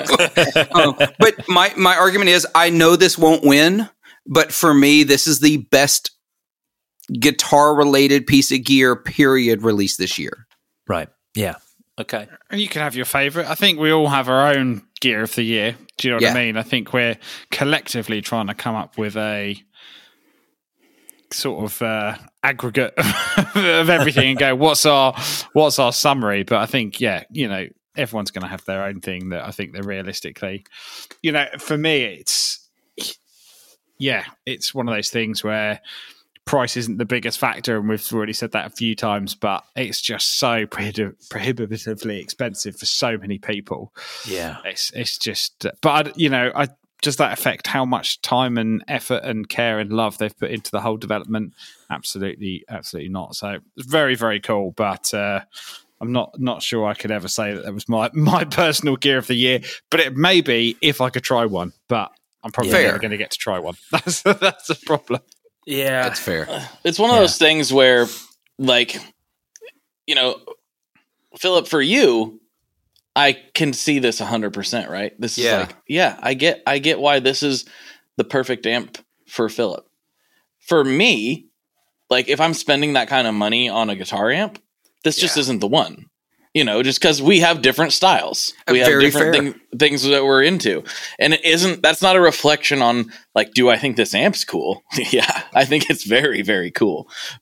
Do I think it's well made? Yeah, Two Rock undoubtedly, like, attention to detail on everything is supremely good. And it better be. If it shows up in like, it has to be. It has to be. There's no option. If you're charging that kind of money, you don't get away with cutting any corners. It's like, oh, the Tolex is lifting a little bit over here. Nope, that one's no good anymore. That one doesn't get shipped. Yeah. So for me, this is not an amp I would probably ever buy, just because it's just not really my vibe, especially at that price point. Do I think it's an extremely cool amplifier and probably the perfect amp for a lot of people? Yeah, I'm sure it is. Is. It's a killer amp. It's, like I said, if I had to sell everything else, it's the one I go down to. It's my one amp. Mm-hmm. Yeah. Well, wow. That kind of brings us to the end of this. And my goodness, we've got like a messy end here to all of these things. During this last like 2 minutes of conversation, votes have changed a lot. I've been moving things around because I'm sort of like being a little tactical, perhaps. But me too. I just want to see the right things go through, but not necessarily my top. So it's funny you say, because I moved quite a lot around, but I literally ignored what everyone else put and just went, actually, what are my favourite 3? I guess what are my favorite 3 and kind of just, I don't think my 3 choices changed. It's just what order I put them in. Mine slightly changed. Yeah, change mine again. I'm having a hard time changing. I've actually kept mine pretty solid for this whole time, which is a little bit unusual for me. I usually flip around a little bit, but I still feel pretty good about my selections. And I'm, again, like, I do this every year. I think I pick just based upon how I feel about it. It doesn't really matter. Well, let's talk them through, shall we? Let's talk about everyone's top 3. Matt, why don't you start us off? So 3rd place, and I messed around with this a lot. But again, I think a lot about what I would buy, what I would enjoy. I've gone for the Victory Kraken Mark II. I love the original. I've played the original a lot. I think it's a great, versatile amplifier. 2nd place, I've gone with the IR2. Again, I spent a lot of time with it. I think it's, again, gets amp modeling effect. I think it does a lot more for effects than just amp modeling. I think there's a lot in there from a Boss perspective that is very, very cool.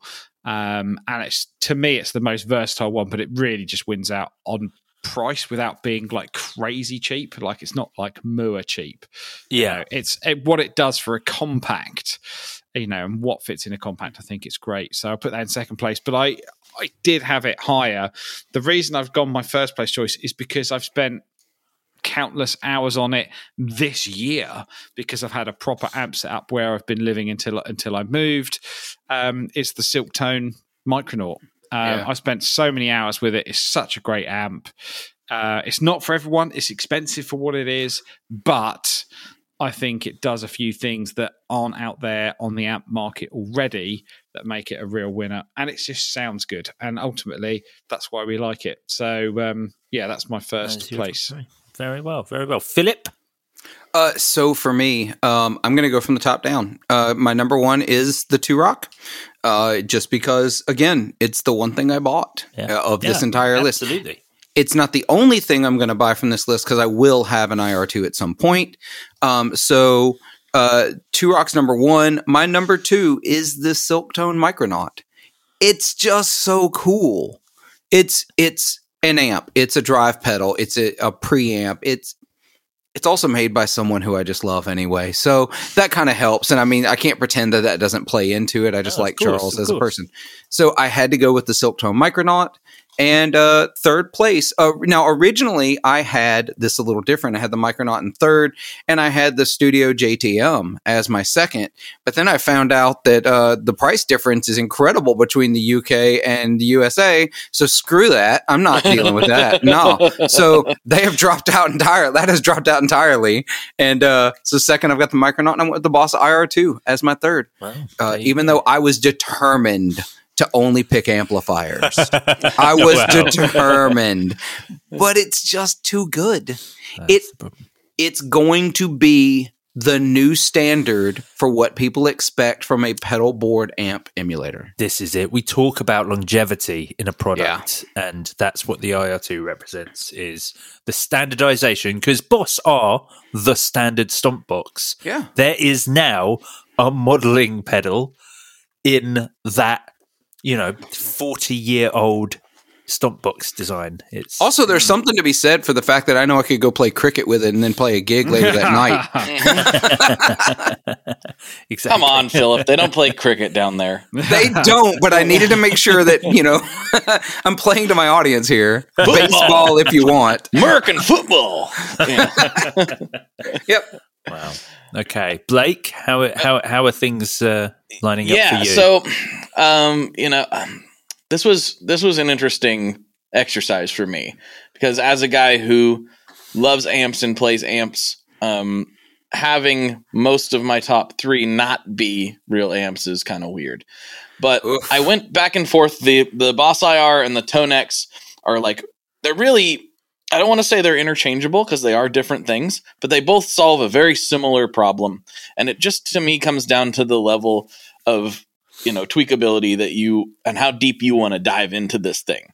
Now, the Boss can do more than I probably am even aware of, because that's how Boss tends to roll.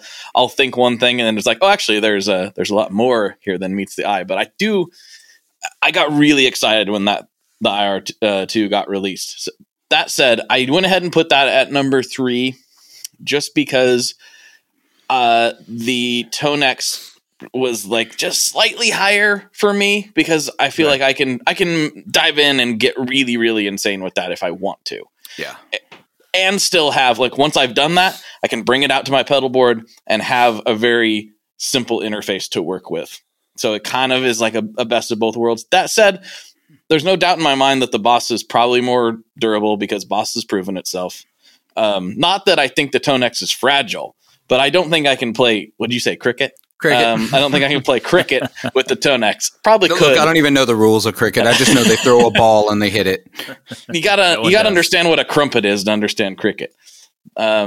That's a yes, reference. sir. You do. Thank you, Casey Jones. That's right. My goodness. I was hoping you think you'd get people that. who play cricket would eat something as common as a crumpet? It's a movie. It's a movie reference. It's a movie reference. Yeah. Right, no. Teenage Mutant Ninja Turtles. Come on, man. So those two are very close to me. I could easily swap either of those out for my third and second place and be perfectly satisfied. I just went I'm a little more of a tweaker. Not that kind. You got to be careful with those statements. I know I'm from Portland, but it's a different thing. But that's why I rank them that way. Now, okay. I think I would be happy with either of those as a pedal board solution. Okay, interesting. My final pick, my number 1, I simply went with my heart. I threw logic completely out the window and said, I don't need to listen to you today. I want what I want, and what I want is the Victory Kraken MK2. Just because it sounds so good to me. I have not got to play one. I have the Kraken pedal, and I love it on its own. I can only imagine what the big boy version sounds like in real life if the pedal sounds as good as that. So I'm just going with what my heart wants. My heart wants that. Okay. Of everything on this list, Blake, that's the thing that screams you to me. Yeah. Is the Kraken. Yes, I agree. Well chosen for you, Blake. Okay, so mine are, I'm going third place, Boss IR2. Again, just brilliant, wonderful unit. I can't help but feel a little pang of wanting to select real amps here. Yeah. But the IR2, I think, is an absolute game changer and deserves its place in history very much. So second place, I've given to the Marshall Studio JTM which I think is an absolutely brilliant product. But to be honest, the IR2 and the Marshall I could have gone the other way on those. Maybe I should have. I don't think it would have made any difference to the end result of this. But just Marshall doing what I've always wanted them to do and making it look beautiful and gorgeous. It's a fantastic amp at a reasonable price if you're this side of the pond. And in first place, just because it's fun, exciting, cool, interesting. Yes, it's a premium price, but it's not that premium for something that's incredibly boutique. It is the Silktone Micronaut. That's where I'm going. Yep. Now, that leaves us an interesting top lot because it means 6 products have had votes for them, and only one product has had votes from all 4 of us, so a bit more divided than guitars. So I'll read the 6 from the bottom. The least voted for 2 products, both with 2 votes, one both coming in second for that person, one for Blake and one for me, is the Marshall Studio JTM and the IK Multimedia Tonex, coming in sort of 5th, 6th. Then, so I guess we have the in 4th place, we have the. Oh, sorry. Yes, in 4th place, we have the Two Rock Vintage Deluxe, only receiving votes from one person. That's all it takes, baby. Fair enough. But receiving the maximum amount of points that could be assigned to it from Philip. So the Two Rock Vintage Deluxe, well worth its position there because it is a fantastic amplifier. Yeah. Almost got a vote from me. Maybe if it was £1,000 less, maybe it was just slightly too far. But what a wonderful amplifier! Who am I kidding? £2,000 less? Then maybe I would have. It's really expensive. It's really expensive, but it's. I know really, that is the fault. Yes, yeah, but it's a really, really great amplifier. And so that then leaves us to our top 3, which at the moment, as points define them, 3rd place is going to the Victory Kraken Mark II, with votes from both Blake and Matt, giving it 1st and 3rd, respectively. In 2nd place with 5 points, so only a point more, just pipping it to the post. And the only product to get votes from everyone was the IR2, which was voted 3rd place by everyone except Matt, who gave it 2nd. So that's that's pretty uniform. We all agree the IR2 has its place, and maybe it's right. I think I could well have given it 2nd place as well, which would have just definitely secured it 100% as 2nd. So well worth. The IR2 has earned 2nd place there. But then a surprising 1st place option, getting maximum points from me and Matt, and 2nd place points from Philip, but nothing from Blake. It's the Silktone Micronaut. How do we feel about that, team? We're looking at Kraken IR2 Silktone, which is unusual. It's not how I expected it to pan out. So the Silktone, I want to make a note. Like, I think that thing is really, really cool.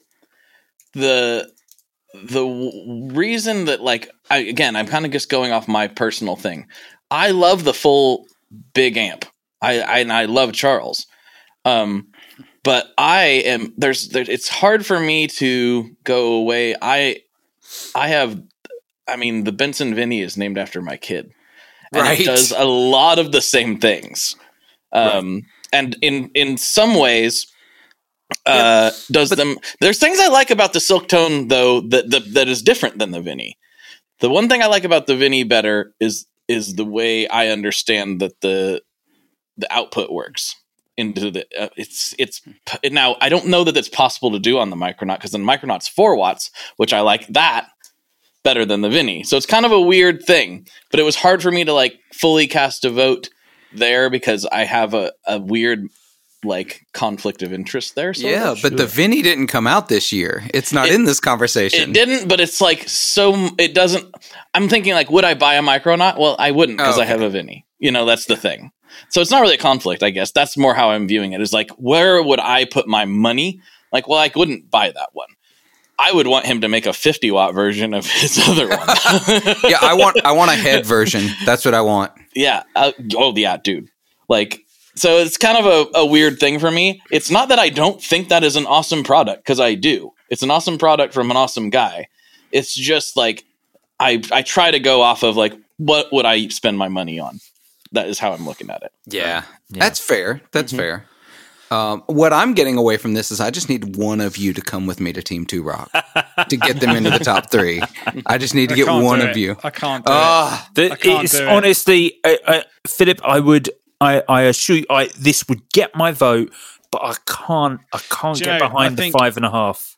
Yeah, even if I played one and it was still the best thing I'd ever played, I'm still not sure I could put it as Gear of the Year because I'm just like, I just think it's, I don't know, they're in a league of their own and it's almost like it's just...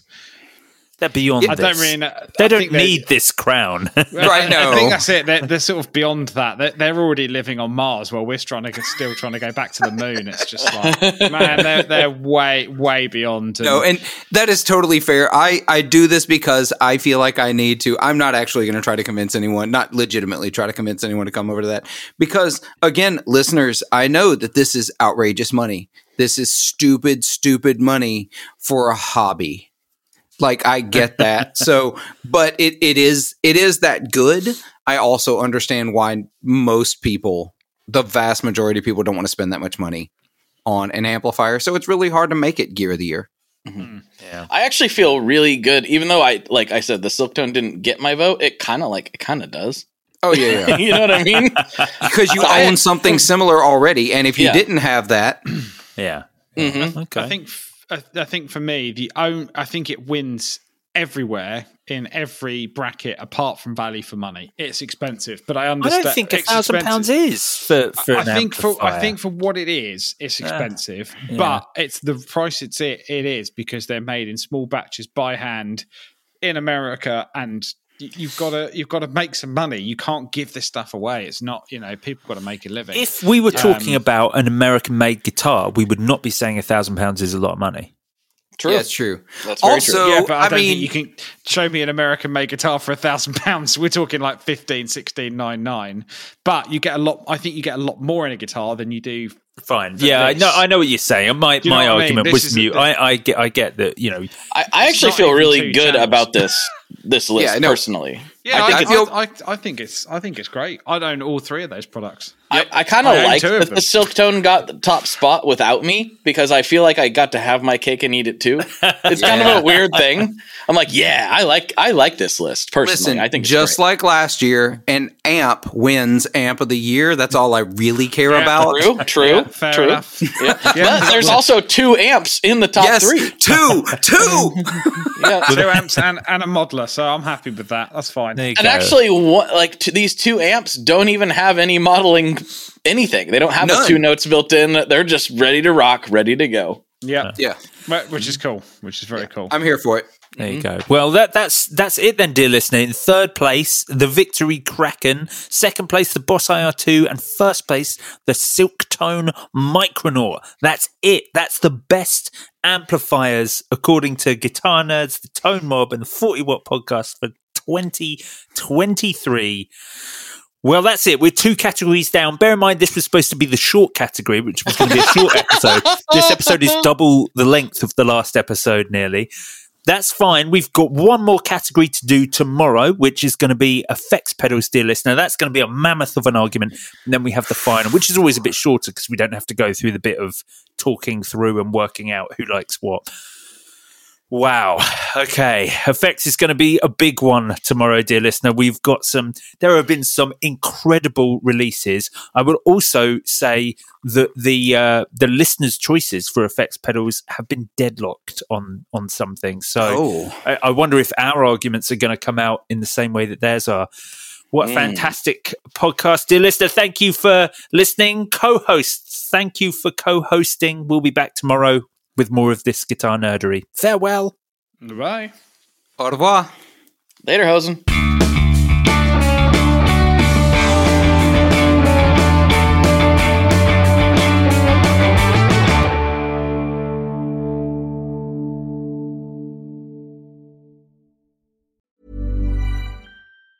Hi, I'm Daniel, founder of Pretty Litter. Did you know cats tend to hide symptoms of sickness and pain? I learned this the hard way after losing my cat, Gingy. So I created Pretty Litter, a health monitoring litter that helps detect early signs of illness by changing colors, saving you money and potentially your cat's life. Pretty Litter is veterinarian developed, and it's the easiest way to keep tabs on your fur baby's health right at home. Go to prettylitter.com and use code ACAST for 20% off your first order and a free cat toy. Terms and conditions apply. See site for details. Hey, it's Paige DeSorbo from Giggly Squad. High quality fashion without the price tag. Say hello to Quince.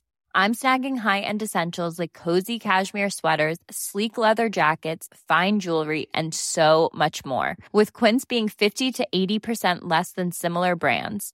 And they partner with factories that prioritize safe, ethical, and responsible manufacturing. I love that. Luxury quality within reach. Go to quince.com/style to get free shipping and 365-day returns on your next order. Quince.com/style.